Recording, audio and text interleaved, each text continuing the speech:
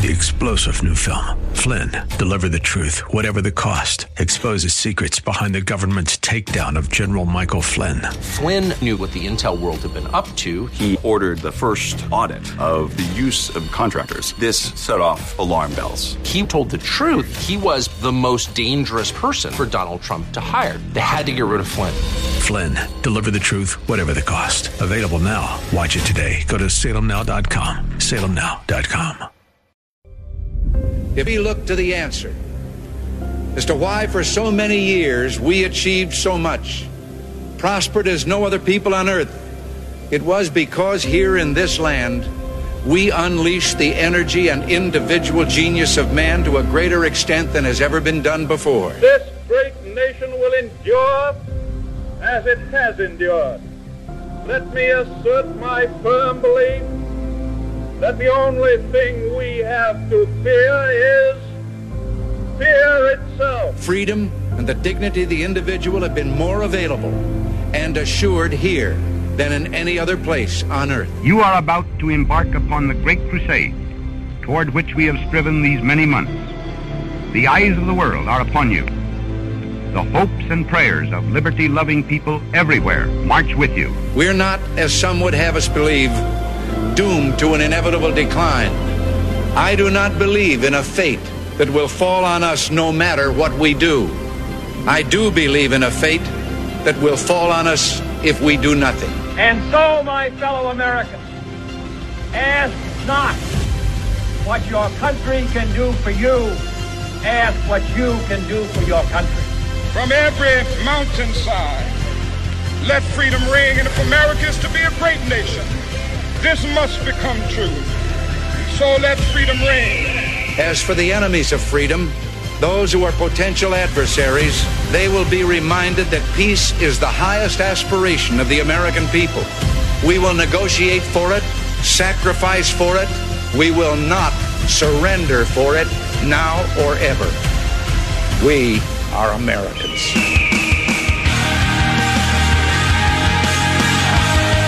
This is Always Right Radio on AM 1420. The Answer.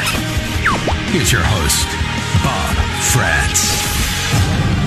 Yes, indeed, and a good morning to you. Thank you so much for joining us. It's 9 minutes after the hour of 9 o'clock, and we're underway on a Tuesday, the 11th morning of the 4th month of the year of our Lord 2023. Coming up on the program today, heavy in the back half, very light in the first half, which means in this hour in particular, it is wide open for you. 216-901-0945 and 888-281-1110. You can wait before you dial. Wait to hear what I have to say.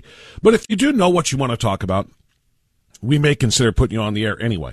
But the most important thing, we do have a lot of very important topics I want to share with you at the top. And then at 10 o'clock, top of the next hour, it's Kirsanow time. Peter Kirsanow will join us as he does each and every Tuesday when his schedule, of course, allows that. At 11:10, at the top of the third hour, Mark Paoletta rejoins us. Mark has been here before, as he was one of the keynote speakers at the Bringing America Back to Life conference last month.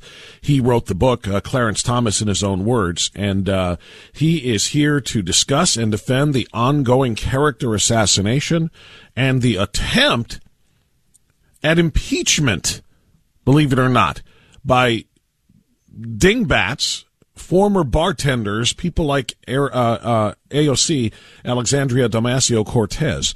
They are all coming down on Clarence Thomas, saying that he should be impeached or he should be forced to resign from the Supreme Court because he has friends. And that's about as literal as I can make it. Because he has friends and spends time with his friends, he's not allowed to be on the Supreme Court anymore. You probably followed the story a little bit. You'll follow it and learn a lot more in depth about it at 11:10 with Mark Paoletta, who is Mark calls, just to kind of if you don't know Mark and if you've not heard him speak before or heard him on this program, Mark, who wrote that book, calls Clarence Thomas not only the greatest justice in the history of the Supreme Court, he calls him the greatest living American. The greatest living American.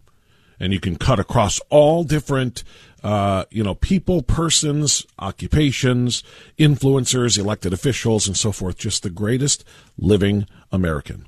So Mark's got he's got the details on what we need to know. So Pete Kirsanow at 10:10, Mark Paoletta at 11:10, and you before that or whatever you want after that. 216-901-0945 and 888-281-1110. Now, before we get into the top news of the day, I'm going to ask you to do what we always do to start our program, or at least some point in the first half hour of it. Let's go ahead and stand. Let's pledge our allegiance to the flag that represents this beautiful republic. If you are a patriot, you will stand and put your hand on your heart no matter where you are. Or if you're driving, put your hand on your heart and join us. If you are a believer in giving privilege to individuals because of who they like to sleep with or what delusions they are living their lives under at the expense of the rest of us, well, then you are exempted from pledging your allegiance to this flag because you don't represent what it stands for anyway. You may instead take a knee. You'll be more comfortable there next to your favorite unemployed quarterback. For the rest of us, I pledge allegiance to the flag of the United States of America and to the republic for which it stands, one nation, under God, indivisible, with liberty and justice for all. As always, I try to work in at least a little line or two into the Pledge of Allegiance about what we're going to talk about. But let's talk about privilege. How many times have you heard in this country, particularly in recent years, particularly since Joe Biden became president and the left started to take control and redefine and reshape the narrative that privilege is reserved in the United States of America for white people, white privilege? How many times have you heard it? You've got white privilege. If you're a guy, you have been told many, many times, you've got it easy in life. You're a man. You've got male privilege. Oftentimes they'll call it toxically male privilege, right? If you are straight in what is becoming an ever changing and strange world of different sexualities and orientations and identities, if you are straight, they change your word to cis. Actually, there was no word. You're just a man or a woman. But if you're a straight man or woman, you're privileged. You have privileges that nobody else has, and this makes them angry. We've heard this for a very long time now. It's gotten much more amplified in the last couple of years, maybe the last 3, 4, 5 years. It's gotten much more amplified, but it's time to tell the truth, and I'm here to tell you the truth. The privileged class in this country is very, very quickly becoming that radical rainbow organization. And it's not just the LGB portion of LGBTQ, XYZ, 1, 2, 3, 4, 5. It's because the LGB, they've been pretty much just kind of coasting along, and it's like, we're good. You know, we got our marriage. We're allowed to have, the LGB is lesbian, bisexual, and gay, or lesbian, gay, bisexual, depending on what order you put it in. But they're largely just like, you know, hey, we got our marriage. We're allowed to adopt children. And, they've pretty much just been like going with the flow and everything's all right. It started to amplify. It started to get really, really out there and chaotic. When the T part of LGBTQ XYZ started in. And now there is nothing in this country that is as privileged as being somebody who is trans. Nothing. Zero.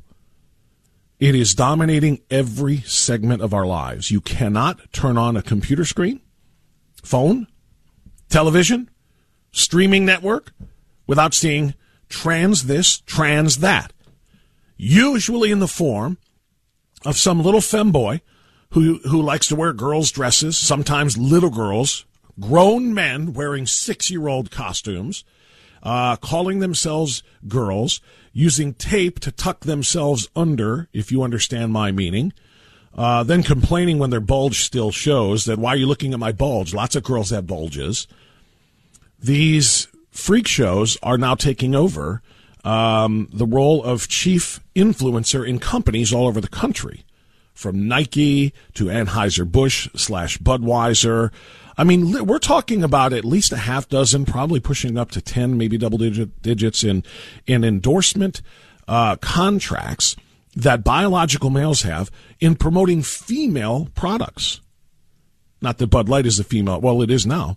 But between things like sports bras, and tampons and other feminine products that are typically aimed at women, and in fact, in most cases, very specifically and only aimed at women, they're hiring male spokespersons for this. You cannot get them out of your face if you are watching any kind of media, whether it be traditional, legacy, mainstream, or social. You cannot get them out of your face. You also cannot get them out of your boardroom. You cannot get them out of your classroom. You cannot get them out of your break room. You cannot get them out of your company. And when I say get them out, I'm not saying fire them. What I mean is you can't get away from it because they are constantly in your face with it. And that is what privilege looks like.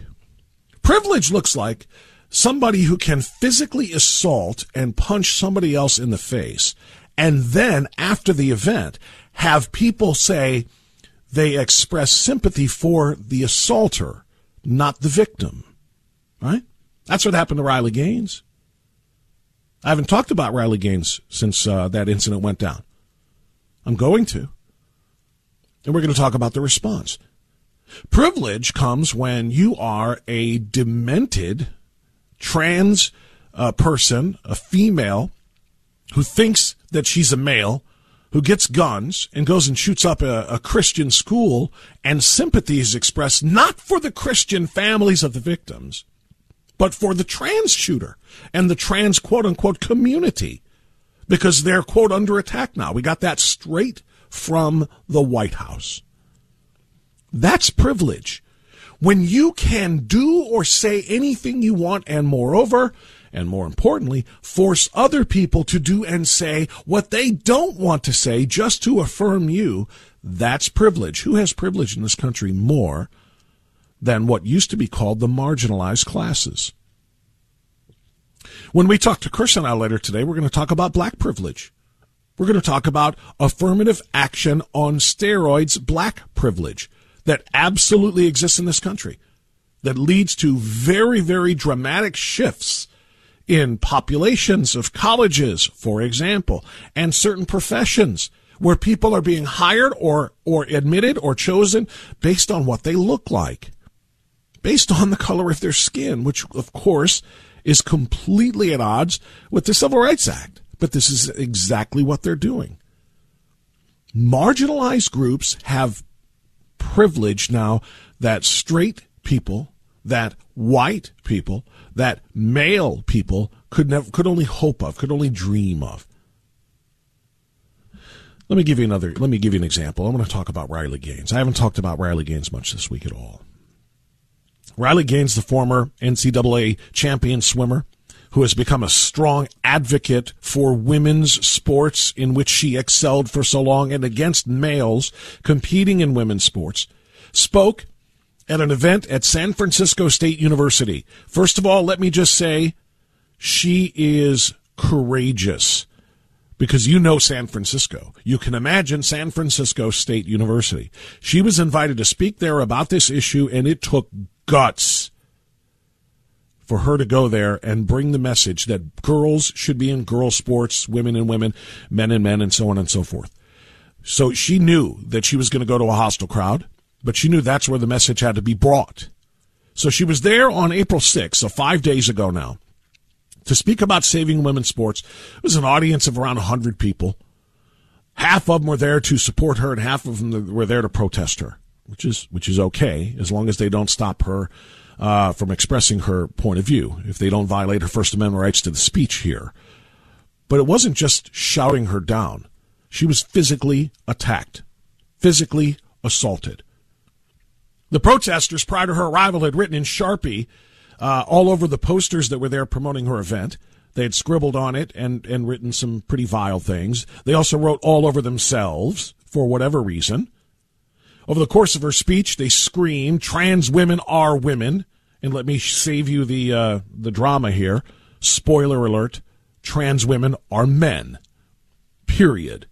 They are an insult to women. Trans women are cross-dressers. They are males who like girls' clothing. Period. End of discussion. But they screamed it. And they screamed trans liberation. And they screamed, and this is the most important, It's time to fight. It's time to fight. It's time to fight. So Riley Gaines wrapped up the Q&A section after her speech was ready to leave when the protesters rushed. Someone turned off the lights. Shortly after, she was cornered into the front of the room behind the podium by the protesters. She told the Epoch Times 3 days ago, on Saturday, "I'm in San Francisco, one of the most liberal cities in America. There's no police in there, and no one told me what to do in this scenario. I was terrified because I was cornered." She was supposed to meet up with campus police ahead of the event, similar to when she gave speeches at other universities to discuss action plans for her safety, but this didn't happen. Where were the campus police? Nobody knows. But soon the lights, which had been turned off, started flickering. Protesters started shining their phone flashlights in her eyes and on her face. And then they hit her. She was hit twice on the shoulder and once in the face. And through the flickering lights, she was able to make out the assaulter, a man who identified as a woman. How did she know? Because he was wearing women's clothes. Amid the chaos, a woman grabbed Gaines and asked Gaines to follow her. Even though she didn't know the woman's identity, she followed her because there was nothing else that she could do other than stand there and take more of a beating. She later found out that the woman was an undercover campus officer, so they did push her along, and they broke through the crowd. They made it into the hallway where more people were blocking the building exit, so she couldn't get out of the building. So she was ushered into another classroom down the hallway as the protesters swarmed outside, pounding and banging on the walls. 2 campus officers stayed with her in the room. More were outside. The protesters yelled, "You better not put your hands on me or I'll sue you." Wait, what? They're the ones putting their hands on her. "Don't touch us, you're a pig." The protesters began yelling at the police officers, "You're protecting a white girl, you are all just racist." This is the violent, vengeful, hateful mentality of the most protected, privileged class in America now, the trans class. How do we know? Because of what happened after. San Francisco State University issued a response. Now, one might expect that a reasonable response here would be an apology to the speaker, to the police officers who did show up to protect her, a little late, but who were there and who did help her, and some sort of a pledge to hold the radical, left-wing, LGBTQ supporting students to account for their crimes, their criminal actions. But instead, Jamila Moore, the vice president for student affairs and enrollment management, on Saturday afternoon made a statement, all right, of apology to the students, to the radicals who assaulted her. Quote, "Today, San Francisco State finds itself at the center of a national discussion regarding freedom of speech and expression. Let me begin by saying clearly the trans community is welcome here and belongs at San Francisco State University. Further, our community fiercely believes in unity, connection, care, and compassion, and we value different ideas even when they're not our own." Really? Show it. She went on to tout the value of diversity and noted that because San Francisco State is a very diverse campus, students were likely to be exposed to new ideas and points of view. But she didn't tell them to accept them and to listen to them, and she did not dissuade them from attacking them. Moore made it very, very clear that in the battle between the protesters and the innocent speaker who was assaulted, Riley Gaines, she sided with the protesters. Quote, "We may also find ourselves exposed to divergent views and even views we find personally abhorrent. These encounters have sometimes led to discord, anger, confrontation, and fear, and we must meet at this moment and unite with a shared value of learning." She went on to praise the tremendous bravery, not of Riley Gaines and the police officers who tried to protect Riley Gaines, the bravery of the students who assaulted her. "Thank you to our students," she said, "who participated in Thursday evening's event. It took tremendous bravery to stand in a challenging space. I'm proud of the moments. I'm proud of the moments when our students demonstrated the value of free speech and the right to protest peacefully. These issues do not go away. These values are very much at our core." Peacefully? This girl was assaulted. this swimmer Riley Gaines. Riley Gaines is going to be a very, very rich woman very, very soon, because she responded to the statement made by Jamila Moore, Vice President for Student Affairs at San Francisco State University, saying she can go ahead, and paraphrasing, she can go ahead and praise her students who assaulted me. I will see her in court. There is going to be a massive, massive lawsuit. So we'll take our break here because it's 9:27, but I'm going to continue the line, and I'm going to continue with more examples of how privilege does exist in this country right now. It is not, however, white privilege.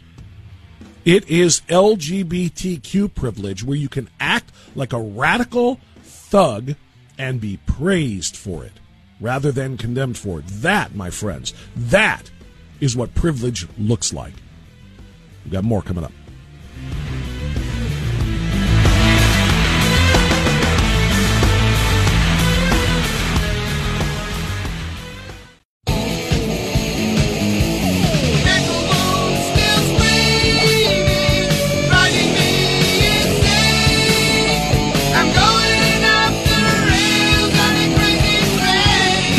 Reason in the age of unreason.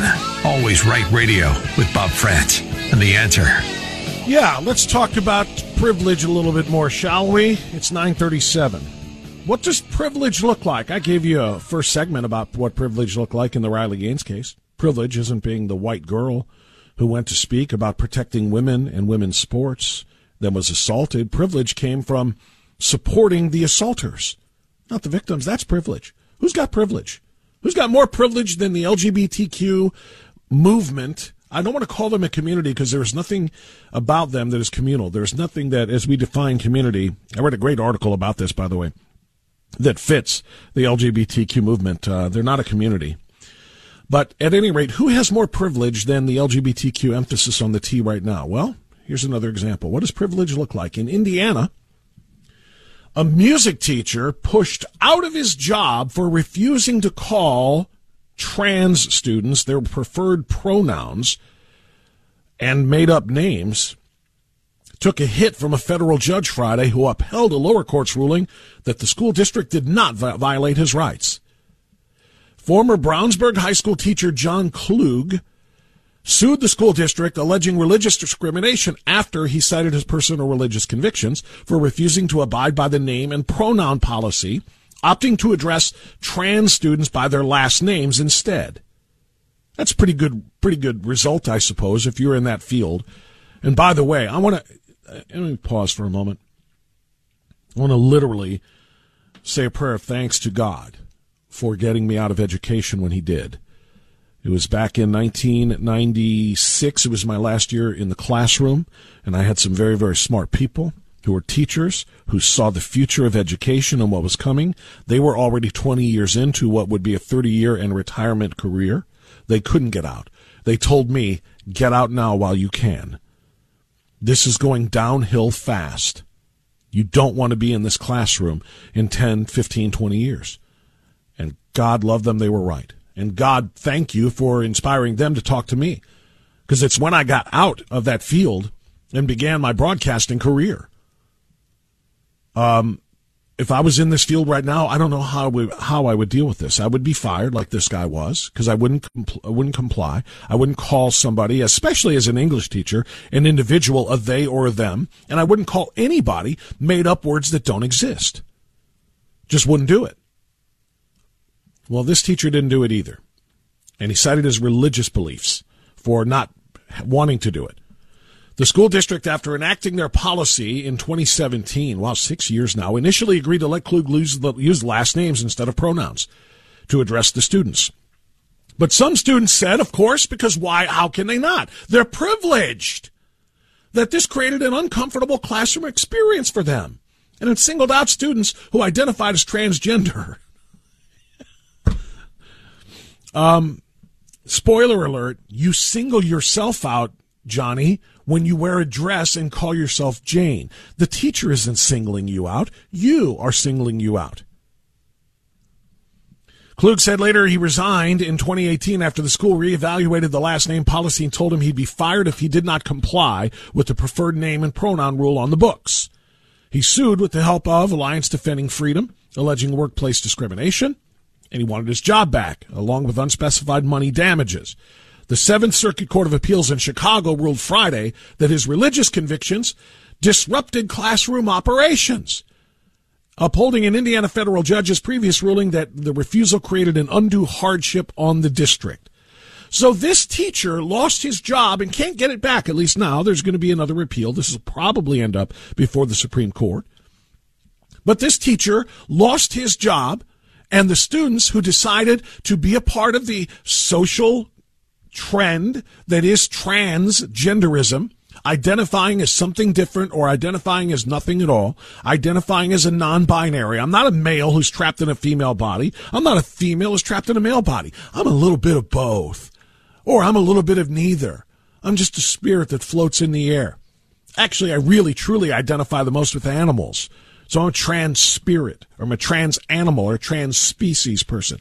And teachers are supposed to just do what? Bosses, supervisors are supposed to do what? Just sit here and absorb all of this ridiculous attention-seeking behavior and play along? Or are they allowed to actually regain some control of reality and say, we're going by your names, and if I refer to you with a pronoun, it's going to be a grammatically correct pronoun, singular versus plural, and if there's a group of you, I will use a plural and call you a group of they or them, sure. But what do? Then when the students who have the privilege can get the teacher fired by complaining, and that's exactly what went down. What does privilege look like? Who's privileged in America in 2023? It's not white people. White privilege is a myth. White privilege is a complete fabrication. It's a fable. It's LGBTQ privilege. What's privilege look like? Privilege looks like a biological male named Richard Levine serving as Joe Biden's Assistant Secretary of Health as a cross-dressing male who calls himself Rachel Levine.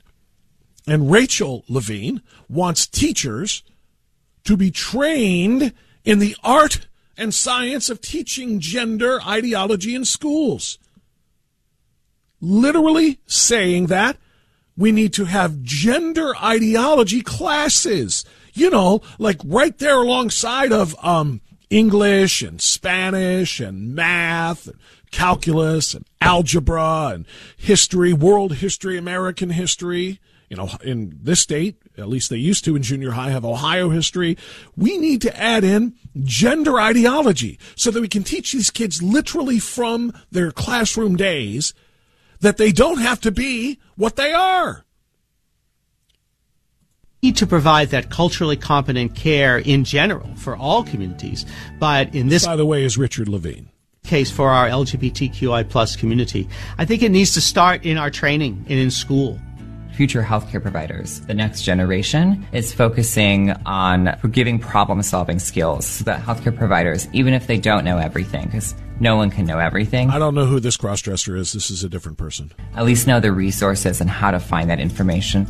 I think medical schools could do a lot more with training new doctors. This is Ibram X. Kendi, the biggest grifter working in America today. To understand the diversity of the world. My doctor, his work is about affirmation. He's dedicated his life to making his patients feel seen. Start with affirmation, of course. I'll stop here. You don't need to hear any more of this nonsense. I just want you to hear from Richard Levine, who is in a position of prominence in the Biden administration as Assistant Secretary of Health, promoted and hired and appointed to that position, as well as being promoted in the Navy simply for being a cross-dresser, for being a trans, sexual, if you will. I don't play their word games.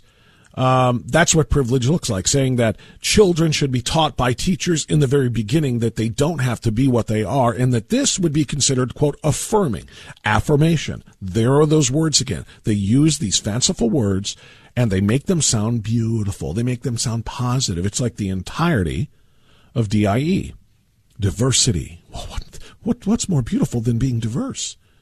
Inclusion. Oh, isn't that a wonderful thing to make everybody feel included? Equity. Well, isn't that great? Equity is what we should all strive for so that we're all the same. Never mind the fact that diversity, inclusion, and equity is nothing but exclusion of people who believe in traditional morals and traditional language and traditional science. It is exclusive.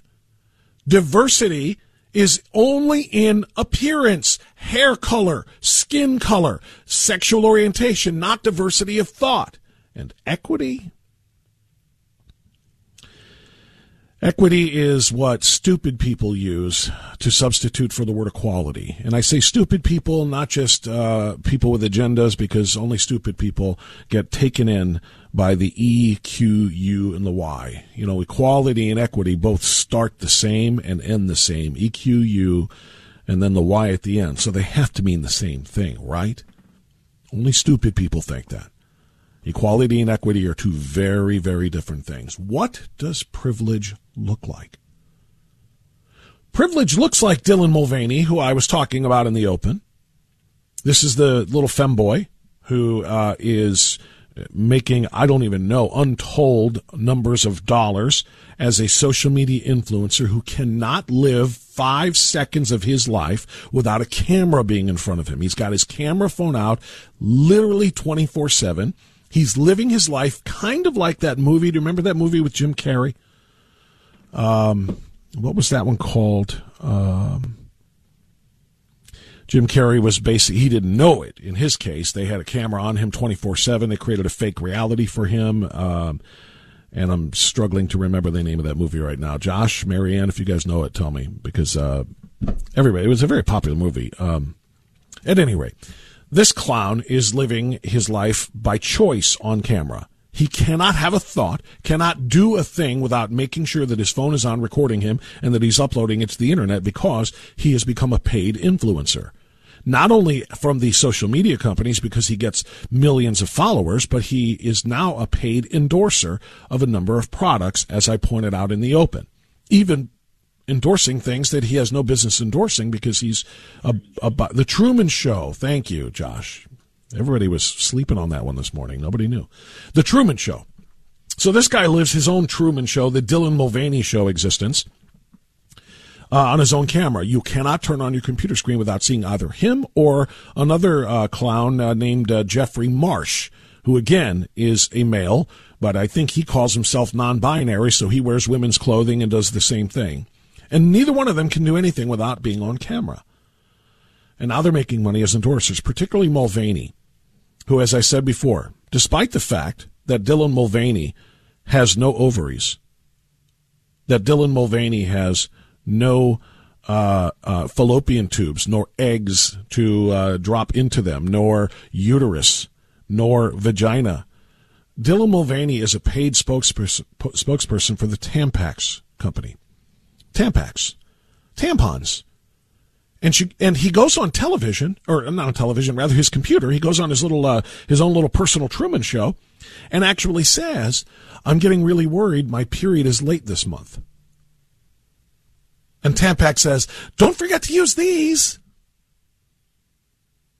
And the only way this biological male, this femboy, he's a male who's very feminine in action. He's not a woman. He cannot be a woman. It's not physically, scientifically, or genetically possible. He is a male, but the only way this individual would need a product like that is if he cuts himself while he's shaving down there, because that is the only way blood would be introduced into his life in that particular manner. But Tampax is sponsoring him, giving him, I don't even know, untold numbers of dollars to endorse their product. Nike is giving untold numbers of dollars to the same individual who is a biological male, who has a male chest, has no female breasts, gave him, see, this is their game they play, gave him a contract to endorse their sports bras. Sports bras. Now, somewhere there is a female, an actual female with breasts, who might be able to take advantage of the financial gain that Nike is bestowing upon this male by letting that female actually endorse the sports bras. But no, they're going to go without And women and girls who are athletic, who need sports bras, who might be actually looking for some advice, some product endorsements. You know, what's a good product? What isn't a good product? Why? How does it make you feel? Does this protect you? Does this cushion you? Does this, support you and so forth? They might be looking for answers and they can't get them because the guy that's selling them is a guy. Why? Who is privileged? The answer is the LGBTQ movement. They are privileged. They are given things that they have not earned. And moreover, they force other people to change the way they live and speak, and work and go to school, all to pacify this bizarre, teeny tiny fraction of the population that suffers from an actual psychological disorder called gender dysphoria, and a massive and growing movement, particularly of Gen Zers, the youngsters, who are simply attention seekers and playing a game of charades. They're dressing up like the opposite sex and saying, look at me, I'm popular, I can be an influencer. How about you get me some of these paid contracts? It's a game of copycat. And we are all suffering from it. The only people not suffering are those who are literally privileged. All right, we've got a lot more to talk about. 216-901-0945 and 888-281-1110. Don't forget, Kirsanow is coming up at 10:10. We got a lot to discuss with him, and, of course, we want to hear from you, too. 216-901-0945. Right back.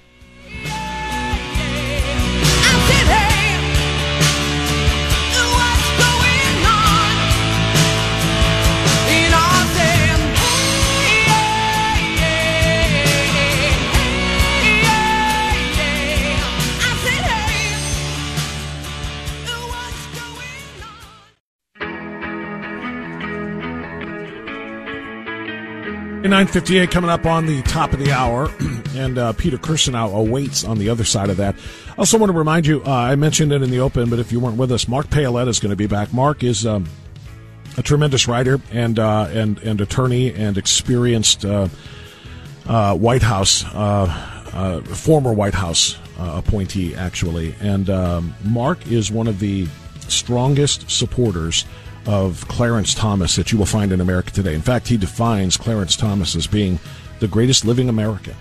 We had him on before he came to Bringing America Back to Life in March, and we talked about his book, Clarence Thomas, in his own words. And like I said, we learned a lot about Clarence Thomas from Mark, and we learned a lot about Mark in that interview. And I asked him to come back on today to talk about this latest assault on the character of Clarence Thomas.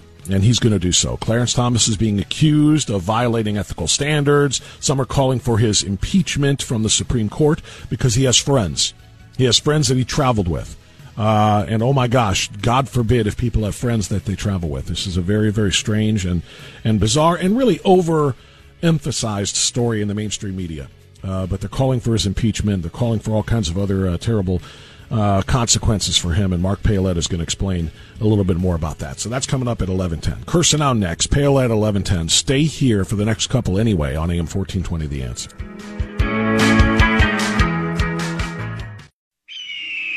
I have a rendezvous with destiny. We'll preserve for our children this, the last best hope of man on earth, or we'll sentence them to take the last step into 1,000 years of darkness.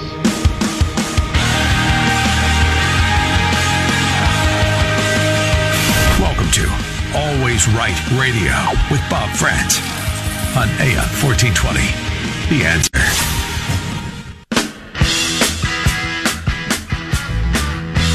See, this time I knew to wait.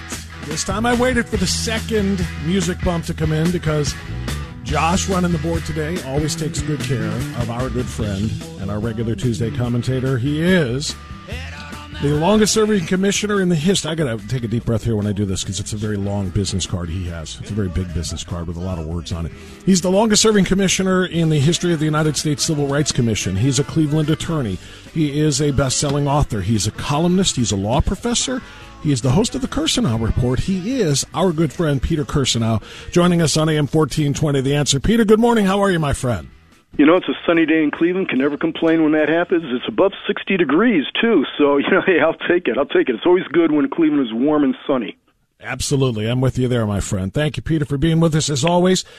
Okay, Mr. Kirsanow, we have a lot of ground to cover today, but I want to start with some work that you are doing on that Civil Rights Commission.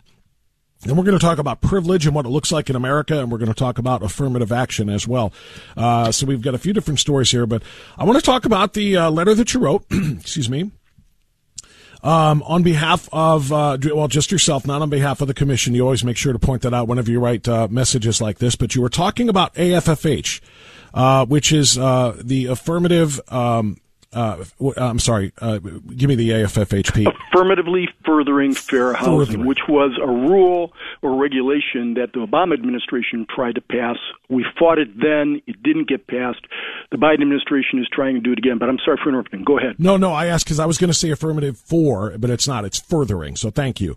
Fair housing. So, let's talk about what your objection is here, and let's talk about what this rule is. And I'll just kind of lay it out for people in 4 parts as you have headed them. And I read this last night.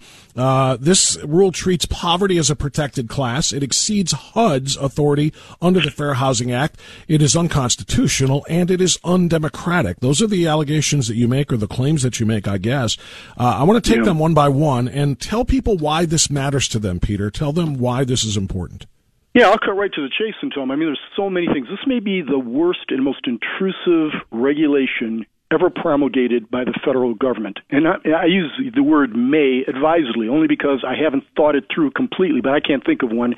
And again, several years ago, I tried to fight this also, and we were successful. This is a regulation being proposed by the administration that would effectively socialize this country. And that's too mild a term. It would make this virtually a communist country. And that is not an exaggeration, because what it does is it introduces that term, that pernicious term, equity, into housing matters. So under HUD, you can't discriminate on the basis of race when you're renting or in terms of housing patterns or anything of that nature. Right. What this does is, instead of using equal treatment as the lodestar, it uses that pernicious term, that amorphous, nebulous term, equity, to allow the government to work mischief. But it gets very specific. What it does is, it's just so incredibly radical that I'm not sure that your audience would even believe when I tell you. It makes poverty a protected class, not race, so that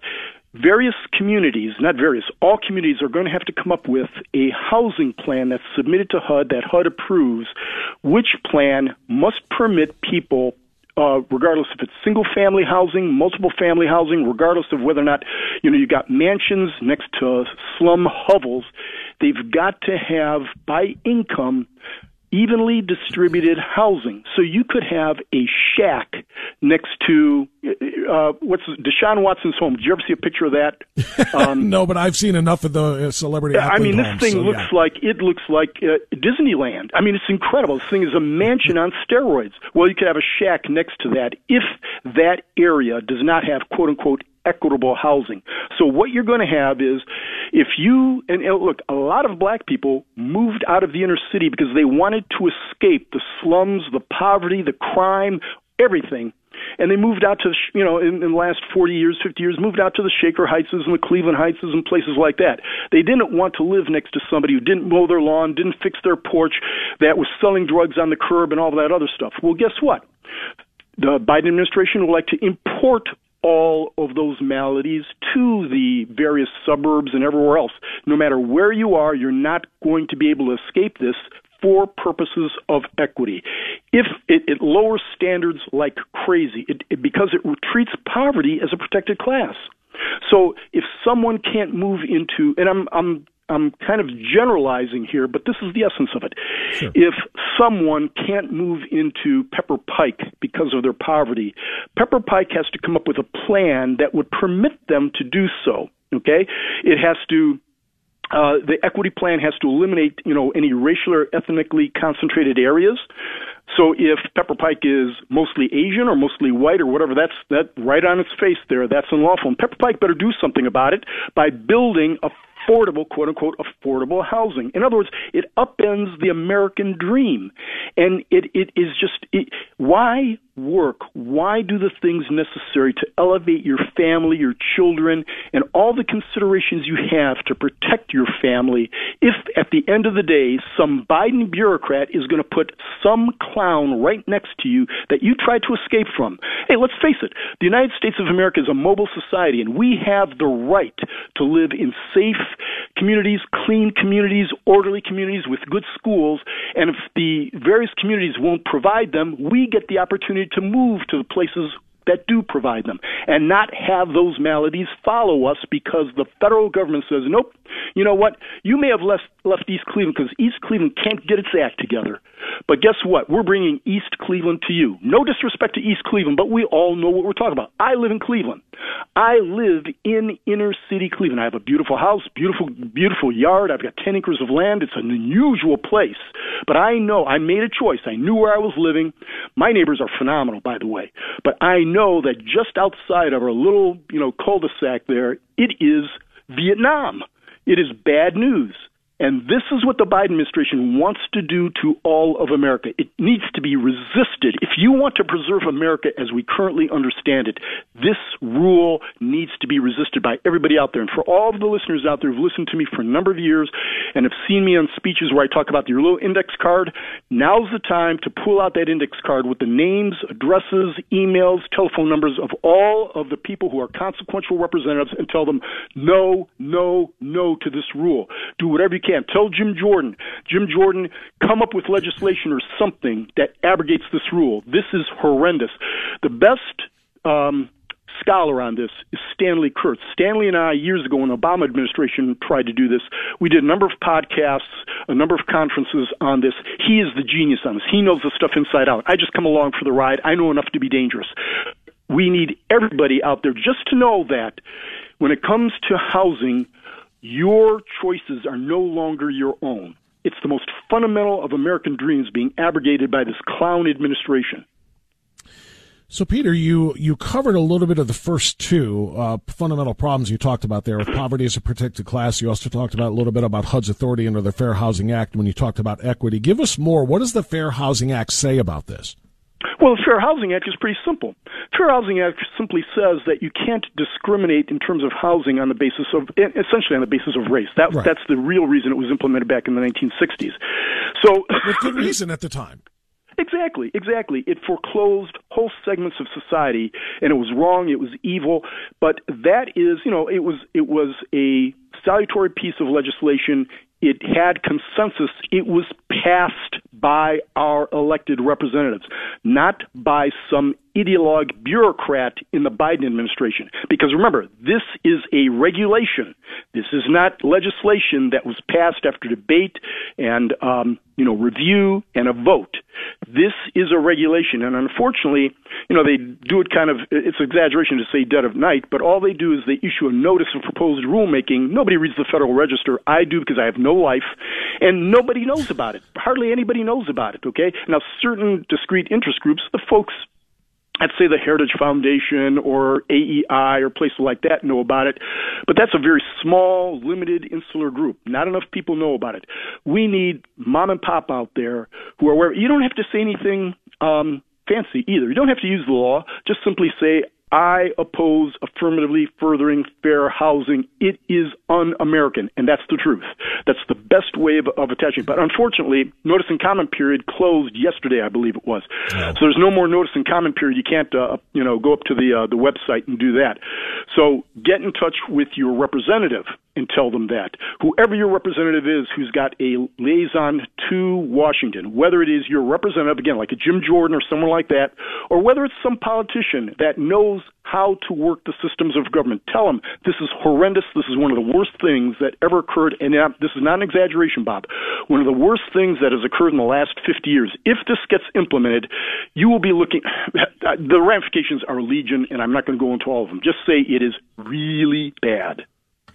Well, you articulated some of that already, and I'm sure you could go on and on and on and talk about all the different things. But just the fact that, like you said, a shack can go next to a Deshaun Watson house. Now, most of us don't have Deshaun Watson homes, but we have homes we're proud of, and we have property values that are very important to us. You know, as everybody knows, the largest investment anybody makes in their lifetime is the investment in their home, and that's reality for 99.9% of people. And if you put a big investment into your home and you make it nice, you live in a nice neighborhood, you want to have it, a place that you're comfortable being around. It's safe, it's secure, you're proud of it, and so forth. And then for people to be able to come in next to you and build a dump and treat it like a dump, to decrease your own, quality of life and your own property value, there has to be something that regulates that. There has to be something that stops people from coming in and costing me potentially, me meaning all of us, tens of thousands of dollars in value of their home, depending on what they have. Precisely right. And that's why we have zoning laws. That's why we have councils and stuff like that implement these laws. And you've got input into this, and it protects the value of your home ostensibly, but at the same time, it's got to be consistent. It's got to be consistent with the Fair Housing Act. But, this is the dream. It's the American dream. We call it that for a reason. Now, the Biden administration wants to turn it into the Soviet dream. They want to make it into something that is essentially communistic. No matter what you do, no matter how much you strive, and almost every one of us has worked hard. So as you said, we could provide well for our families, have an area in which they live that has good schools, good services, and is insulated from crime and all kinds of other problems. And yet what happens? The Biden administration says, sorry, we're bringing all those great things, which, by the way, we have increased on steroids directly to your doorstep because of equity. Yeah, that's exactly right. Pete, let's talk about the third one of these. You say it's unconstitutional. Tell me why. Sure. And I'm going to give you just the short version of it. In the letter, in the comment to the proposed rule, I go into great detail on it. But for your audience, understand that it's unconstitutional because it's not based on any of the protected characteristics that are protected by the 14th Amendment, the Constitution. It defines a new class, protected class, and it has to do with poverty, which is not a protected class. The Supreme Court has never done that, and it's based on quote-unquote alleged societal discrimination that results in poverty. That's the rationale, which is a flawed rationale, but that's the rationale undergirding this rule. The Supreme Court, on a number of occasions, one of them, United States Steel versus Weber, but there's so many, and then that case was decided more than 50 years ago. There are a number of Supreme Court cases that says societal discrimination is not a basis for attacking the constitutionality of a certain practice, system, rule, regulation, or anything else like that. In other words, if this rule tries to address race discrimination or sex discrimination or one of the protected classes, it may be okay. That's not what it's doing. That's what HUD does. The statute does that. But this is going beyond that. It is saying societal discrimination, the rationale being because society discriminates against the poor have limited housing opportunities. But the Supreme Court has said that is not unconstitutional. In fact, if you implement a rule like that, that is unconstitutional. And Pete, let's do this before we take our break, even though it is break time. I want to wrap this so that we can move on to some other things here. You talk about this being fundamentally undemocratic. Can you hit that part? Well, yeah, and I'll keep it very brief, but the overarching reason for it is because this is not something that was done by the legislature. If Jim Jordan and the rest had done a debate on this, they held hearings on this, they brought witnesses, they talked about it on the House floor, then they massaged it a little bit and did all the things that our elected representatives are constituted to do, that would be the will of the people. That's the way we're supposed to do things. What happened here is ideologues within the administration.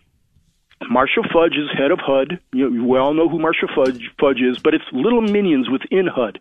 They have these true believers throughout the entire government. I know some of them. You don't want to have any of these people in positions of power, believe me.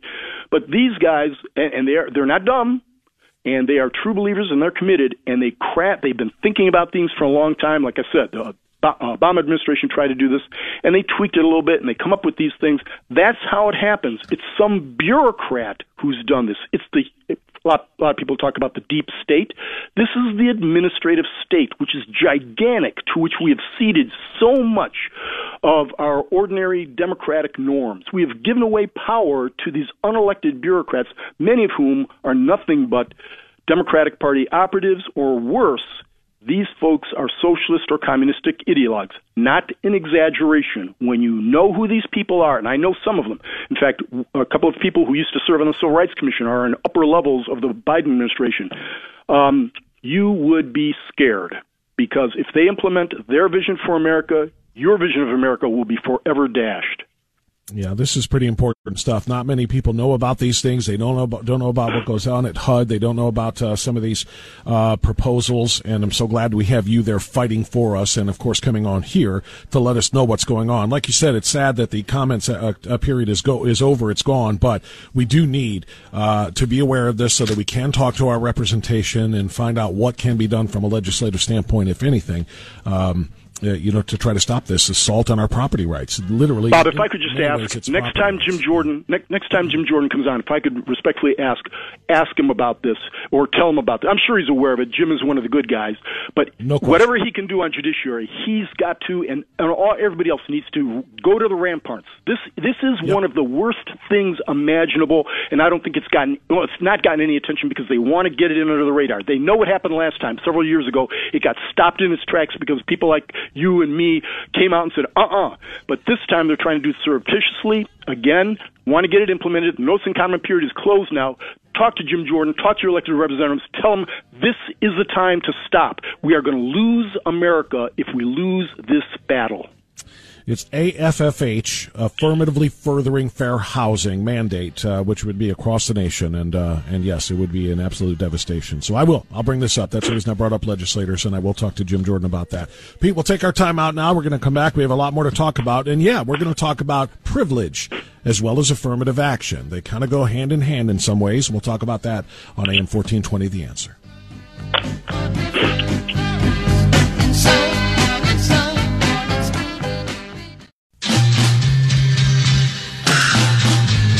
Keeping you informed among the uninformed. Always Right Radio with Bob Frantz on The Answer. Okay, 1034. We continue now with our good friend Peter Kirsanow joining us on AM 1420 The Answer. Pete, longest-serving member of the United States Commission on Civil Rights. Pete, you have been very involved on the commission, and we have talked many times about the cases when it comes to affirmative action at Harvard and at University of North Carolina and in other places as well. This is kind of an add-on to that, and maybe a little bit of a First Amendment thing as well. I sent you the link if you didn't see it. UNC, that's North Carolina doctors, slam hurtful surgeon who denounced affirmative action in medical schools. January 2023, the Society of Thoracic Surgeons, a society of the leading heart surgeons in the nation, held a conference where the outgoing president, Dr. John Calhoun, emphasized how terrible of him merit as the primary indicator of success in the profession of thoracic surgery. Quote, affirmative action is not equal opportunity. The best metric is whether someone does good. He also wrote that defining people by color, gender, religion only tends to ingrain bias and discrimination, which, of course, is true. Well, in response to this very obvious statement that thoracic surgeons should be evaluated based upon their merit rather than what they look like, he has been called a racist, a white privileged, bigot, and so on and so forth. Pete, it's bad enough, as you point out, when we put people in places like Harvard who cannot handle the work, and it hurts them as much as anybody else, right, because they could have succeeded in a less challenging environment. But we're not just talking about kids going to school for the purpose of coloring up a campus and not being able to handle it. Now we're talking about life and death. If they're talking about giving positions in surgery as surgeons on medical staffs to people based on what they look like, what do you think?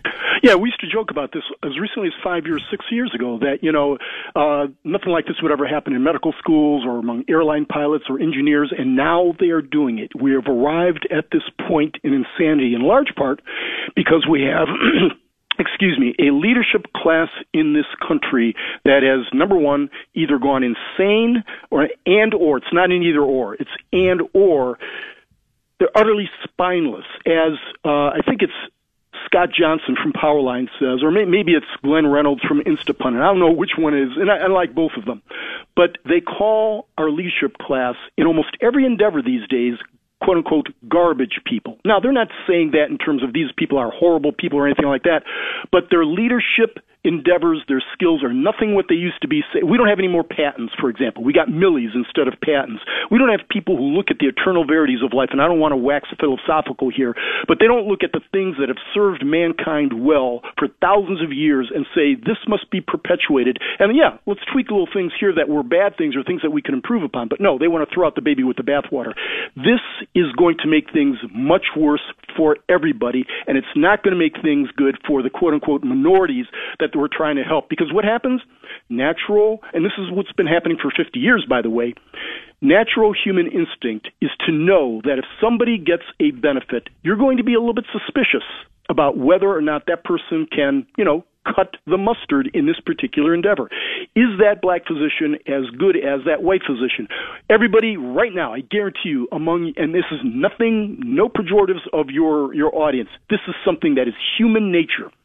Every single member of your audience, when they see an Asian engineer or physician, almost kind of presumes that they're good at what they do, because they know they're not getting any kind of advantage or benefit to get into school, to get into any graduate school, or to get a job. In fact, they're discriminated virulently against, so they got to be the best of the best.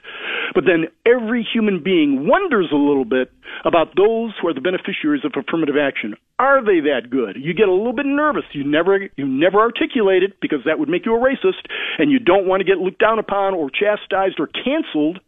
But every American with a brain, even if they don't articulate it, even those liberals wonder about that.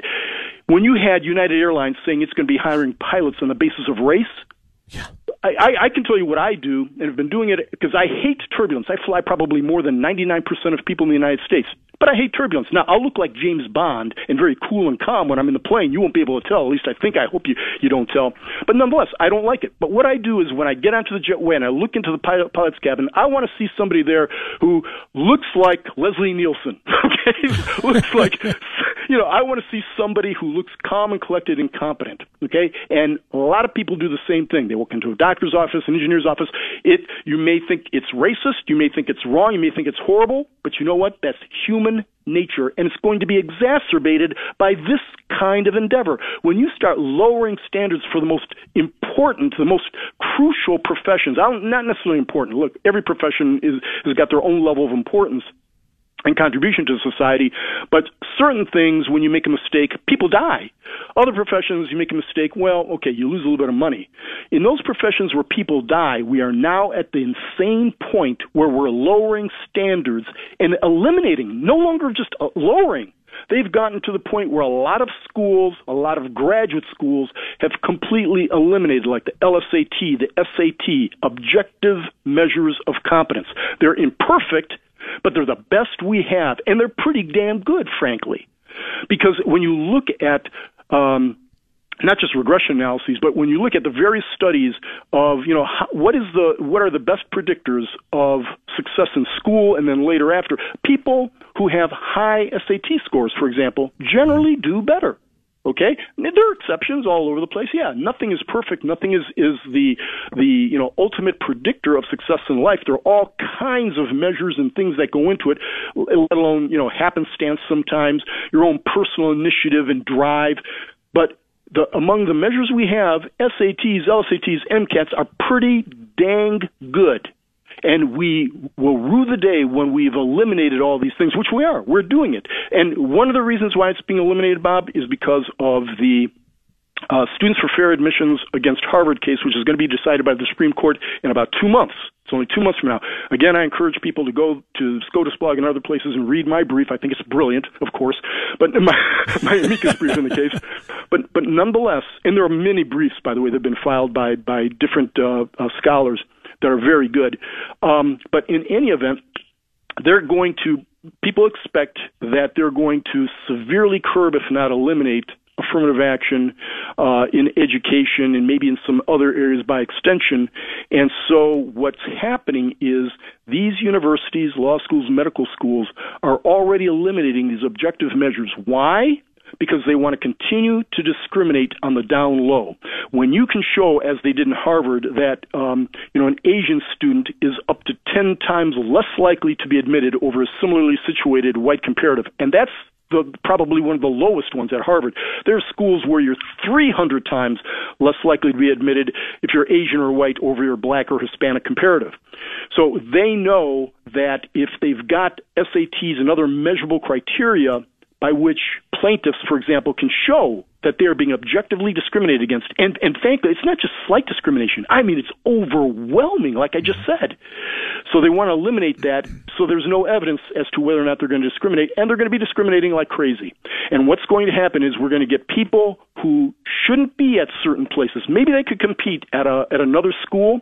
And as we talked about, the mismatch thing is when unprepared minority students are put into places where they can't compete, and then they flunk out, or they matriculate into softer disciplines where they go in. They thought they were going to be engineers, but instead they become something else that is requires less rigor and preparation.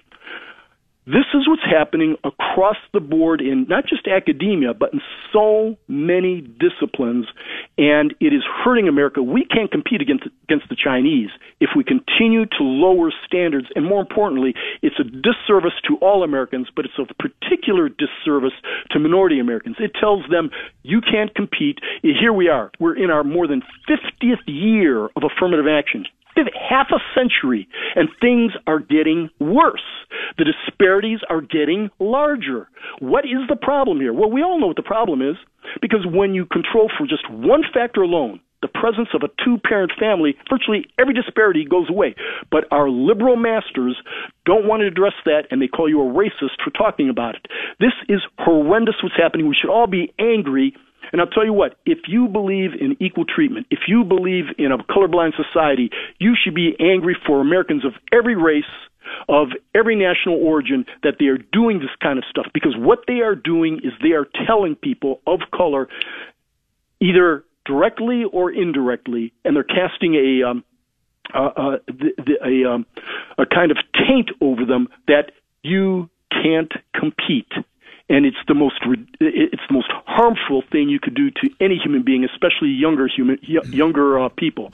But Bob, this is what's going on throughout the country. The United States of America is being turned upside down, and lies are being told on steroids. And if you tell the truth, they come after you with pitchforks. This is all of your listeners who are over the age of 20 have seen this trajectory and don't know how to reject it, because you get canceled if you say the most mild and most obvious truth imaginable. You're 100% right, of course. Peter Kirsanow is our guest on AM 1420, The Answer. You brought up pilots. We could bring up, especially with all the train derailments we've had. You could talk about, train conductors. We could talk about a lot of people in very important positions involving people's safety. The idea that they would be chosen based on how they look rather than what their qualifications are is simply astounding. I would say the same thing about police officers. And the Memphis 5 that killed Tyree Nichols are probably a prime example of that. They were hired when the standards were lowered so that they could bring more people onto the force. They were understaffed, but more specifically, they said they needed more minorities on the police force because only minorities can police minorities. So they took people who were unqualified and put them on that force in a position where they obviously abused their authority and committed what is, we haven't had a trial yet, but we've all saw the video. So Pete, I want to talk about what privilege looks like, because what you just described, and we did not talk about the other half of that, by the way, is when people are selected for positions, whether it be for a simple incoming freshman class at Harvard or North Carolina, or for a medical school or a surgical program or so forth. If they're chosen by what they look like, that means other people lost spots in those particular positions because of what they look like, meaning white people. White privilege is the term that we hear all the time, but what you just described is very definitively black privilege, or people of color privilege, if you will. I spent the whole first hour of the show talking about the newest privileged class in this country, and that is the LGBTQ privileged class, more specifically the trans privileged class. I want to get your thoughts on what happened to Riley Gaines. Riley Gaines, the former NCAA champion swimmer who was forced to compete with Leah Thomas, the male, and we won't even get into what she has told, the story she has told since she graduated. She wasn't allowed to talk about these things while she was on the team, but sharing a locker room with Leah Thomas, who stripped down, no towel covering his male anatomy. And the disgust that she and other female students and swimmers had with that situation. But since that ended, she has made herself a spokesperson for women's sports, and she has gone to speak at numerous colleges and other events about the dangers of allowing males to compete with females and what damage that's going to do to women's opportunities. She's, of course, 100% right. But she went on April 6th to San Francisco State University, where she was invited to speak, and she was not just shouted down like so many conservative-minded or just reasonable people are at left-wing campuses. She was physically attacked. She was punched twice in the shoulder, once in the face by a man wearing a dress. The aftermath of that, Pete, is where the privilege comes in. Did San Francisco State University apologize to her? Did they demand and affirm that consequences are coming, that accountability will be held for the individuals who committed these acts? No. They actually supported the students and praised them for their courage in coming to hear such a vile speaker like Riley Gaines. Obviously, when the Nashville shooting happened, what happened? Kamala Harris went down there to meet with members of the trans community and the gun rights groups, never once talked about the victims, the families of the Christians who were killed in that little Presbyterian school. They said the trans community is under the White House. Karine Jean-Pierre Diversity Hire said from the White House that trans people are under attack. To me, it looks as though being trans or participating in the charade, playing the game of dress up, it essentially gives you the right to do whatever the hell you want. You are going to be defended at every turn by the radical left. I think there is trans privilege in this country right now, not trans threats or trans attacks. There is a trans privilege that exists. Bob, that was a good monologue. I don't have much to add to that other than this. Let me just say this. I've been practicing labor and employment law. Come on, Kirsanow. Don't take that I've been practicing labor and employment law for more than 4 decades. And for all that time, all I can tell you is maybe I'm a screwed up black male, but other labor and employment lawyers, well, the plaintiff side people will tell you, of course, there's all kinds of discrimination going on and everything else like that, because, and I'm not saying there's no discrimination. There is, but in a nation of 330 million people, it's to be expected there's going to be cases of discrimination, but not the way the left describes. And when you talk about privilege, for most of my adulthood, the privilege has been with minorities. Institutions, systems have gone out of their way, bent over backwards, to privilege what we used to call minority groups. And now, there are certain minority groups that are more privileged than others. They are the group of the day, the privileged of the week. And we need a lot more Riley Gaineses out there, because we have a lot of people, a lot of adults who cower behind the skirts. And I will admit to you, I will tell you that even though I'm more on the front lines than most people, I get nervous saying things, some of the same things I say on your show, but most often when I'm at the Civil Rights Commission or I do things such as, litigate these matters, you get nervous that you're going to be canceled. There are major law firms, for example, that have gotten rid of some of their biggest partners because they have, for example, said something nice about a Clarence Thomas or something else that goes against the zeitgeist. I wish that there would be more, let's face it, more men who would man up and do what Riley Gaines did, more parents that would do what Riley Gaines did, because black is white, up is down today, right is wrong. It's an insane era that we're in. And Victor Davis Hanson, as usual, had a great opus yesterday where he talked about this, and unfortunately, he has a very negative view of the direction in which we're going and whether or not we can pull out of this nosedive that we're in, that, this whole issue of privilege and elevating people solely on the basis of status. We have right now the most stratified in terms of the way we consider people in their station society when it comes to race, it's upside down from the traditional, and the one that they claim is still existing. That is, that there is white privilege, or that males or that heterosexuals are dominant. We all know that's not true. We all know you can say anything you want to about the average white male and not suffer any professional ramifications. Everybody knows that. Everybody knows that. But if you dare say something that is just an observation, an accurate observation that may necessarily be considered negative about anybody in a protected class, you may be done for the rest of your life. You may lose your job. You may lose whatever income you may have because you're an entrepreneur. You will be boycotted. You will be shamed. And look at what happened to Riley Gaines. The San Francisco State didn't come to her defense. They didn't provide her with any police protection or anything else like that. When you look at what happened at Stanford when they shouted down the district court judge, I mean, they had an administrator who was participating in that. Again, when you have all of academia seems to be corrupted by this, we're in bad shape, as Victor Davis Hanson said. But again, we have inverted the notion of privilege. And for your audience out there, I'm not presuming to tell you what to think or do, and I know so many of your audience members, and I know that they're the kind of people who think or do whatever they want to and are not going to be cowed by this. But for anybody who thinks, and you got to do your own thing, in your job, you don't want to necessarily stand up and say, this privilege thing is a bunch of bunk, because you got to be careful. You want to feed your family and everything else like that. But to the extent you can do so, you have to push back against these lies they're being told, because they are harming our country. They are harming our young people, especially, who are growing up amidst the lies. Solzhenitsyn said, live not by lies. And it's more imperative now than it has ever been in the history of the United States. And it's almost approaching Soviet status. That's not an exaggeration. Peter, I apologize. I want to jump in, though, just before you go, because you mentioned his name. And so spend 60 seconds on Clarence Thomas. This never-ending attack. Senate Democrats a are calling for an investigation into him. Yes. I mean, they've been going after Clarence. Clarence Thomas is the reason I became a Republican over 30 years ago. That's the reason, because I watched those hearings and I was appalled.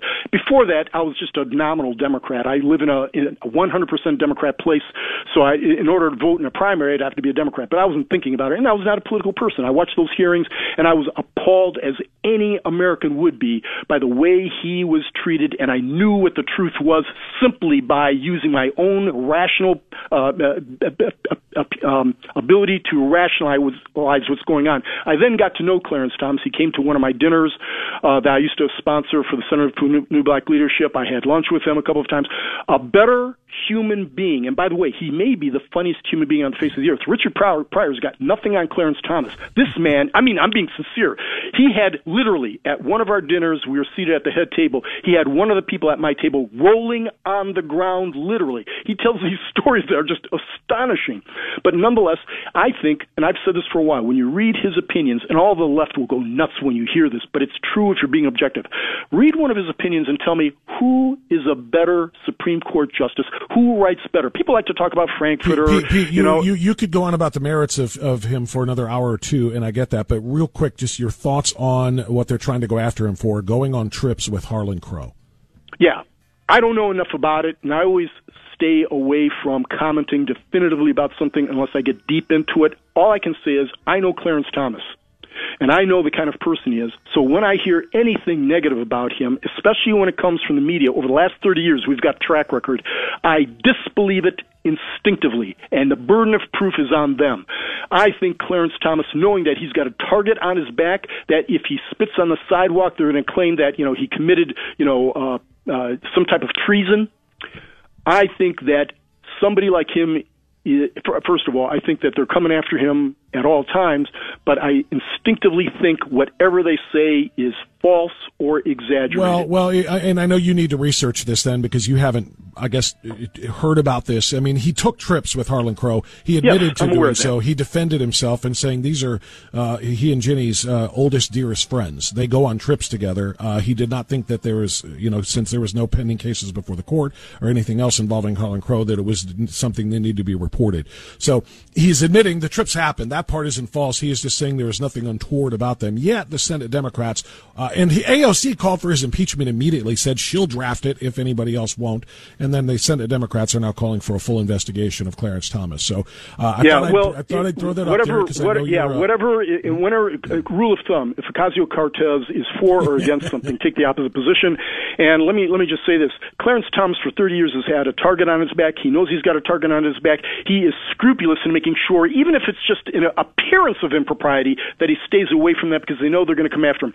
He is by far the most hated black man in America, maybe the most hated man, period, in America, the most reviled man in America, and yet he is one of the best men in America. Have you read Created Equal, Clarence Thomas in his own words?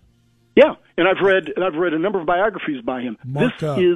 He is a phenomenal individual, both in terms of his integrity as well as his intellect. I know, and somebody who would agree with every word of that is the co-author of that book, Mark Paoletta, and he's going to join me next. So I know you got work to get back to, but if you want to flip the radio on while you're doing it, Mark is going to talk to us about this. He calls Clarence Thomas the greatest living American. Period. Greatest. I'm not going to dispute that. I won't dispute it. So he's coming up next. So, Peter, obviously, great to talk to you. Thank you, my friend. If you want to hear what Mark has to say about Clarence Thomas's situation, keep listening. But I will talk to you again next week, my friend. Thank you. Take care, Bob. 10:58. We'll be back after the news.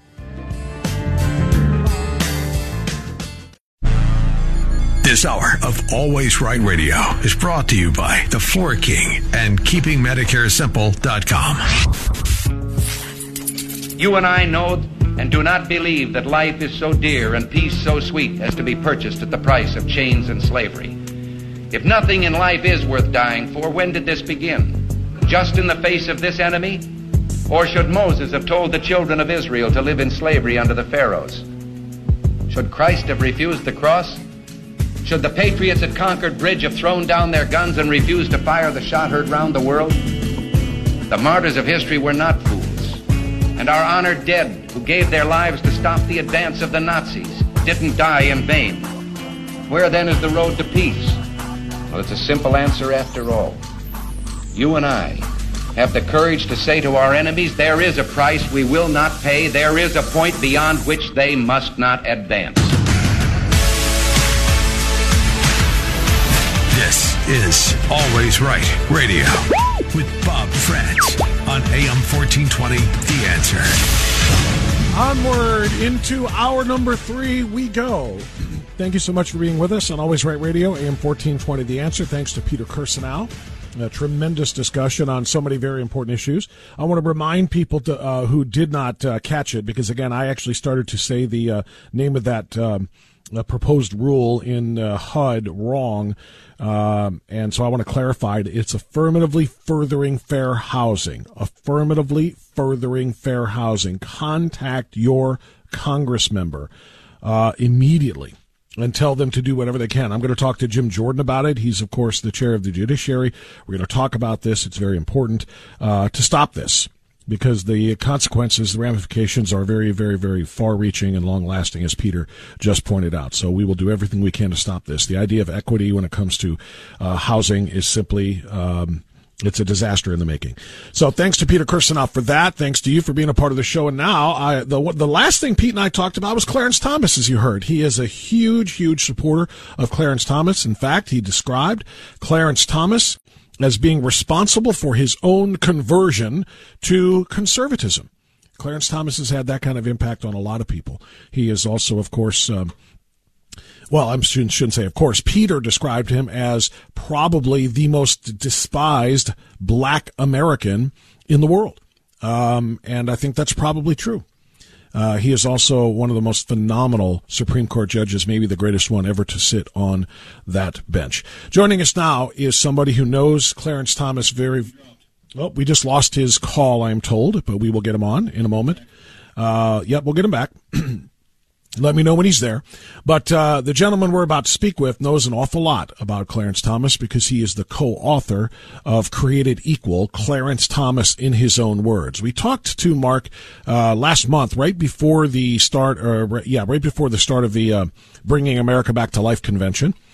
And he was one of the keynote speakers at that event, and he spoke about Clarence Thomas and the values and the importance that Clarence Thomas, plays, the role that he plays, rather, in this country and has for 30 years.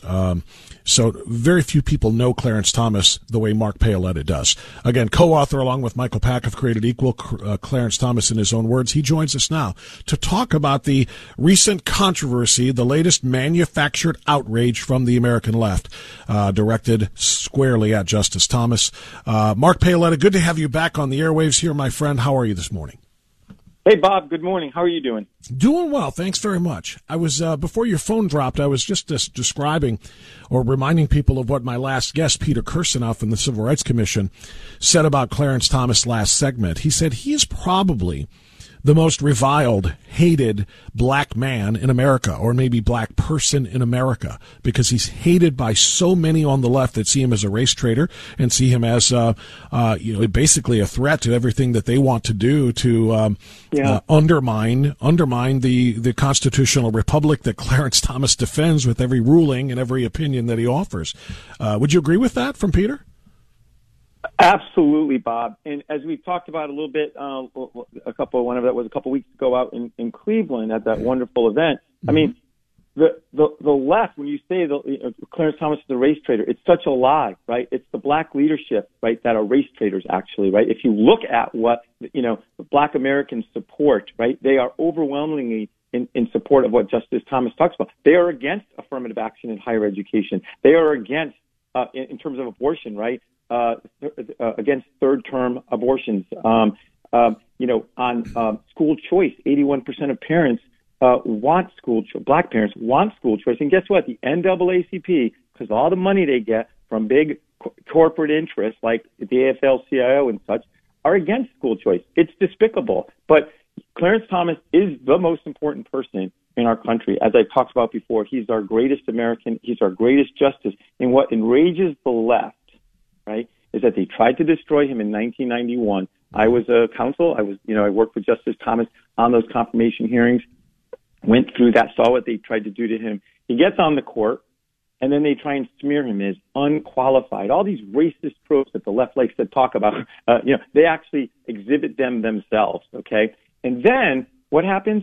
700 opinions later, and the Supreme Court is following his lead. I call it the roadmap of what he did on abortion, what he did. Look at the Grutter case, the North Carolina and Harvard cases, right? Justice Thomas wrote a dissent in 2003 in Grutter. That's the case that's up in in June, likely July, when they'll decide it.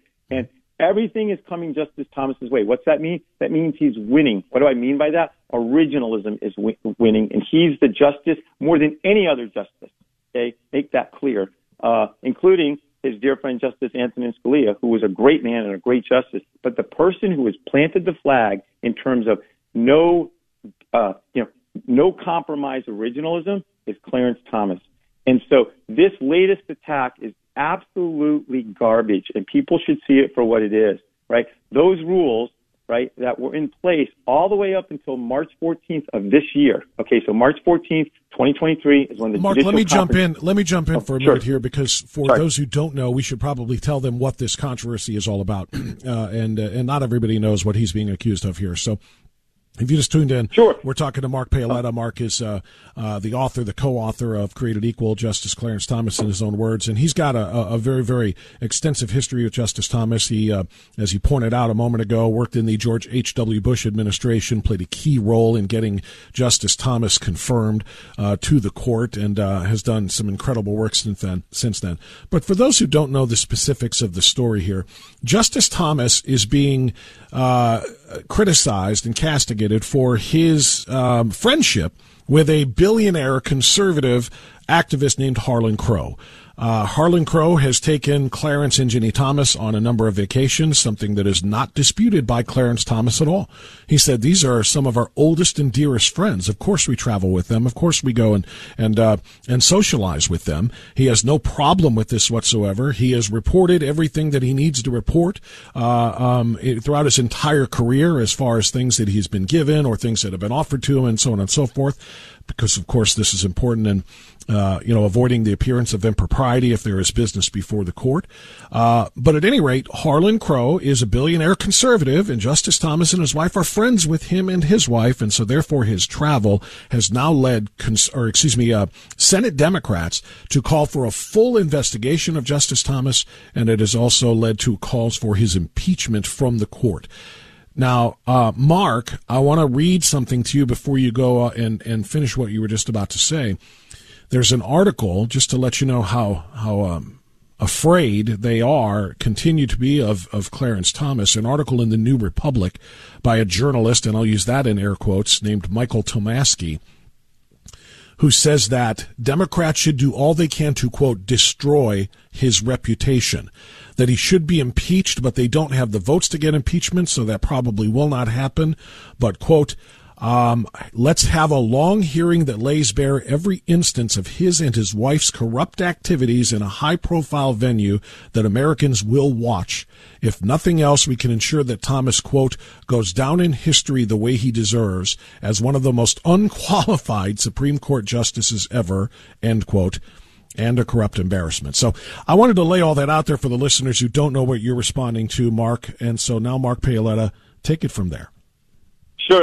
I saw that Michael Tomasky piece. He's just a despicable guy, in my view. He's the guy back in 2012, I think, when Ginny Thomas, Justice Thomas's wife and a conservative activist who had the audacity to have her own career and say that Obamacare was a terrible law and that the Congress should repeal it, okay? Not anything about the Supreme Court. And because she spoke on this issue, Clarence Thomas should have recused himself, and because he didn't, he should be impeached. This is Michael Tomasky. Michael Tomasky, I think, said in this article a while ago, Clarence Thomas should tell his wife to sit down and get back in the kitchen. Literally something like that. So this guy is just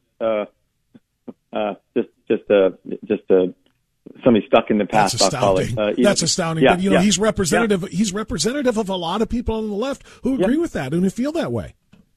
And so what's interesting is that look, Clarence Thomas is, as I've talked, the most influential justice. As I said, out in Cleveland the other day, a left-wing writer called him the most significant legal appointment in 40 years and the most independent legal thinker in a generation. And so, the idea of him calling him unqualified, just again, to me, shows his racism, right? If you don't think the way we want black people to think, you will be destroyed. That's what the left does. Okay. So going back to this rule, the rule that was in place until March 14th of 2023 basically said personal hospitality.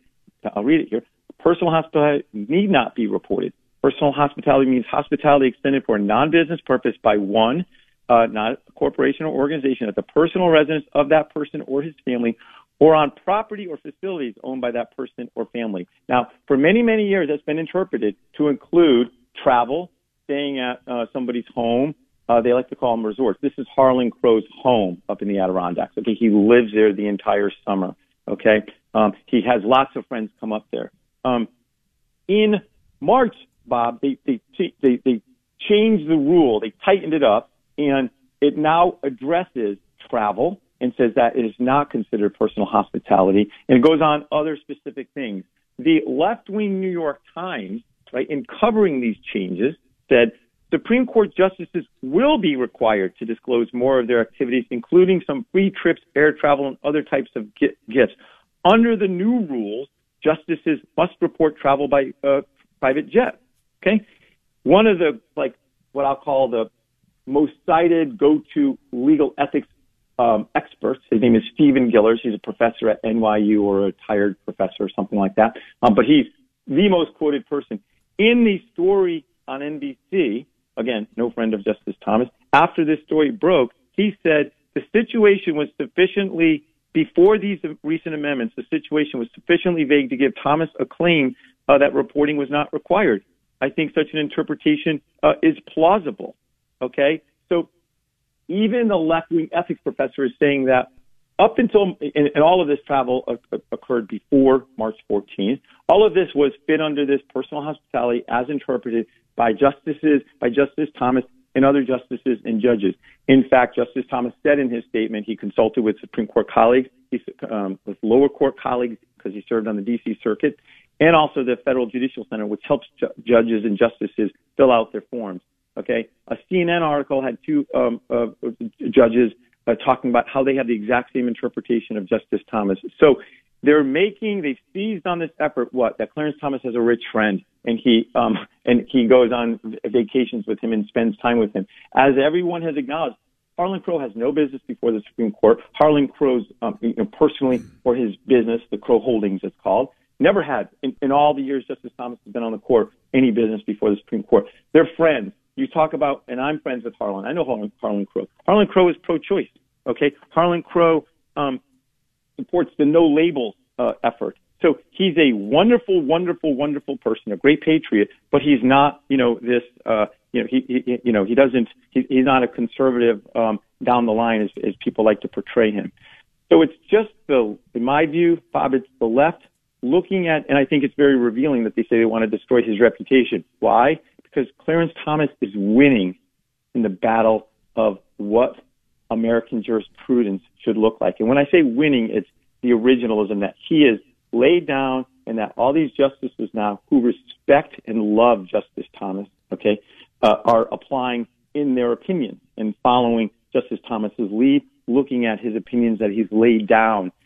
Back in 2005, a young Neil Gorsuch, when he was in the Justice Department, in a private email that was released when he was going through his confirmation, talked about the Kelo dissent of Justice Thomas and what an American hero, what an incredible opinion. So he has an impact on these younger justices when they were coming up the line. And the left is just enraged by this. That is literally what's going on. And I will also say one other thing. When Congress gets up on their high horse to talk about, ethics and conflicts of interest and all that sort of stuff, it's a joke. Okay? Congress has exempted themselves from any conflict of interest laws. They're the only branch of government that does not have it. The judges have it. They're required under law to recuse from cases for which they have a conflict of interest. The federal government, executive branch, is a criminal provision, Section 208, 18 U.S.C. 208. Says if you have a financial conflict of interest, your family has an interest, whatever, you must, or you can go to jail. But Congress, guess what? They exempted themselves. In fact, their ethics manuals say if you have a conflict of interest, you have a financial interest in something, you can vote on things just so long as you can say it's broader than my own personal interest, that it affects my constituents, or it's a good public policy. They have spouses. The two leading sponsors of this new law that would require more conflict of interest disclosure from justices are Senator Murphy from Connecticut and Congressman Hank Johnson from Georgia. Guess what? They both have spouses who are lawyers at private firms who have clients that are not disclosed. And then when you layer on top of that, there's no conflict of interest with this disclosures. What is going on there? So I would say if Congress wants to pursue conflict of interest or other ethics type things, they need to apply those exact same laws to themselves. And guess what? I'll wait a long time before that ever happens. Okay. It's just a complete attack on Justice Thomas. I worked on his confirmation. I've been friends with him for many years. And they have been doing this to this man for 40 years. And it is really... Well, it started before he even got to the court, obviously. The whole confirmation hearings, everything that you worked on very, very hard, and so many others to help him get through that confirmation process when they attacked him the way they did, let you know. It's. I don't want to make a comparison. I'm just going to leave it alone and say that he is, perhaps the most vilified, unjustly vilified person in federal government, whether at any level, executive, judicial, or legislative, that I've ever seen. And the fact that he has done the remarkable job he has as a leader, writing more opinions, and not allowing this to jade his own view of this great country. To me, and remember, Bob, it just speaks to his character, of the highest order. Last thought, Mark, because we're out of time here. Go ahead. Yeah, sorry. Remember, they went after his wife for a year, right? Leaked stuff, smeared her, and guess what? She wasn't named in the final report at all.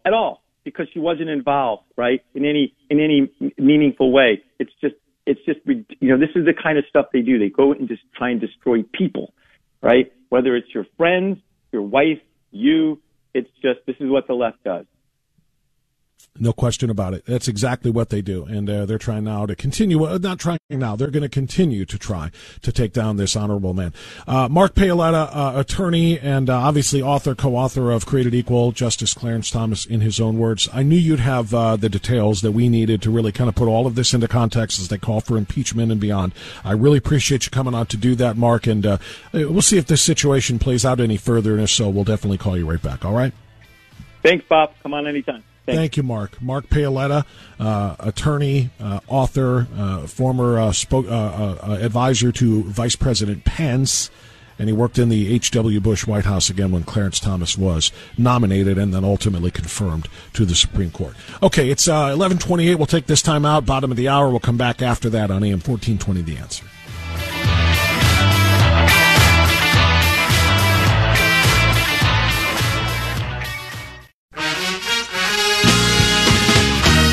Waking up America from its woke slumber. Always Right Radio with Bob France on The Answer. It's had a flashback. You scared the bejesus out of me. This used to be my closing music.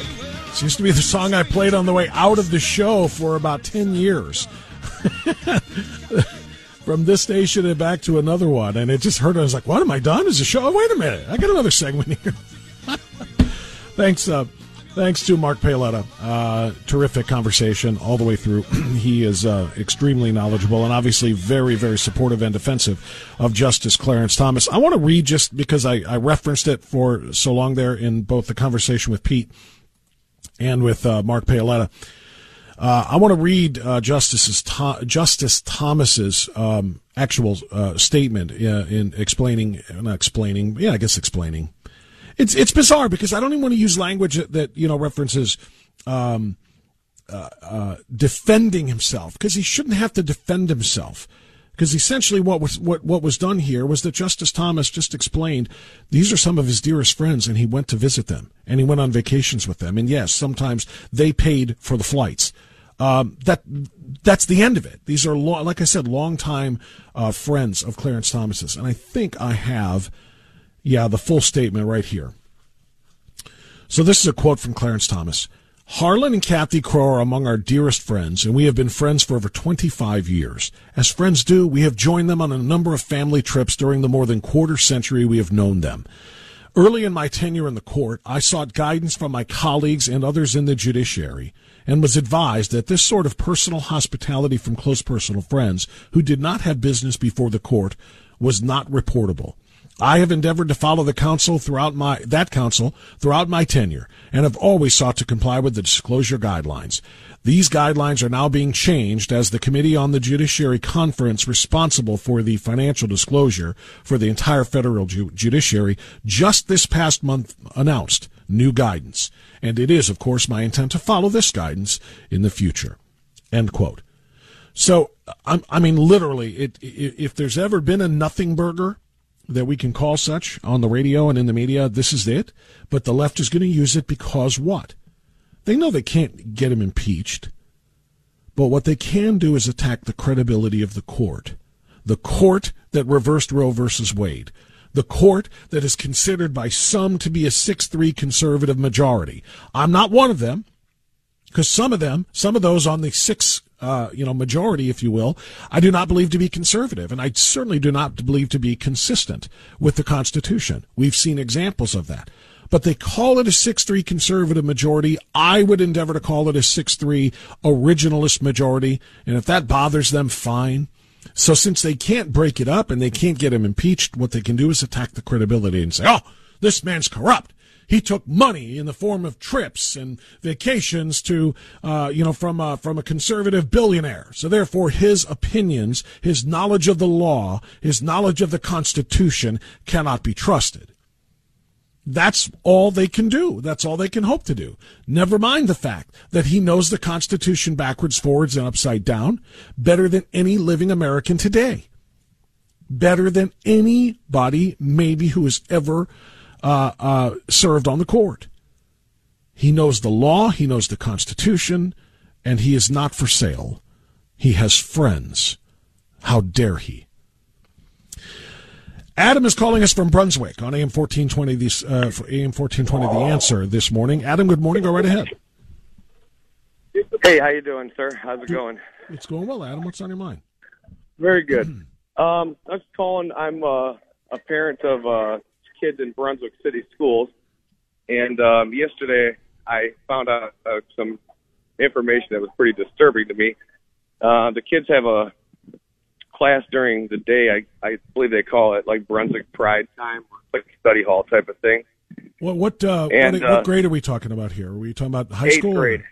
Oh, middle school. Grade. Middle school. Okay. Middle school. Got it. Go ahead. Yeah, and in the middle of this study hall thing, a handful of the teachers put together basically like a mock wedding for 2 of the little girls to get married. And the one little girl's mom was even there to walk her down the aisle.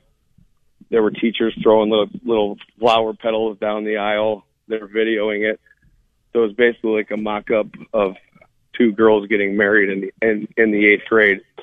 And not a single parent was aware of any of this. Other than the ones that were there throwing the flowers, it sounds like. Exactly, except the ones that set it up, basically, yeah. Yeah. And when I called and talked to the school board, Glenn, he found out and got a hold of the principal and the superintendent. They didn't know anything about this either. They said this was all done by the teachers, and it was a poor judgment. They're going to look into it, but that makes me feel even more uncomfortable, that knowing that the people in charge don't even know what random teachers or parents are doing around the school in front of all of our kids. Well, that is very disturbing, and as disturbing as it is, you had me at the very beginning when you said this is during Pride period. There's a daily thing called Pride period. Does that mean LGBTQ Pride, Rainbow Pride, or is there a different meaning to that? I honestly am starting to change my opinion, but they always made it out like it's like Brunswick Pride. Right. That's the reason I'm asking, because that would be okay. Yeah, that's not called Brunswick Pride Time, but they have a thing, And the crazy part about this is, I actually coach sports in the city as well, so I know a lot of the kids.